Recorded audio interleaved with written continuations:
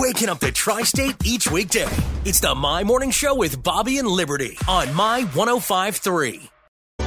Bobby and Liberty investigate the unsolved mysteries of the Tri-States. The My Morning Show is not licensed or bonded to actually investigate crimes. Are we not yet still? Still waiting to hear back from the government. We have to solve a crime first, I think. This certainly is a head scratcher of a mystery. I don't understand.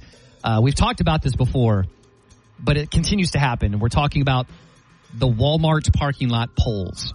It's basically unbelievable, folks. Mm-hmm. There's a yellow pole, and possibly more than one that's been happening to. Yeah, I mean, if you've been to Walmart, you know there are several yellow poles throughout the parking lot. Bright yellow poles to help you, hey, turn, go around me. Mm-hmm. One in particular has a stop sign attached to it. Sometimes. For some reason, folks in Gibson County at the, the Princeton Walmart? Mm-hmm. People at the Princeton Walmart keep hitting this doggone yellow pole. Not just hitting it, some of them drive up on the doggone thing. Yes, and most of the time it's like a big tall pickup truck, or this past weekend it was a white van. I mean, and they're not just, like, this van didn't just tap it. This van is straight dented. I mean, it is creased from this pole. So we've talked about it before. We've shared pictures. Mm-hmm. And then I realized this is not the first time this has happened at a Walmart. Yeah, we thought originally it was just here, just right. Gibson County. But no, there seem to be other Walmarts where people are running into the pole. There's one in particular in Maine. The same thing happens all the time. In fact, people there think Walmart should just open a body shop. Yeah, I mean, so we've got this gallery of responses from people in Maine.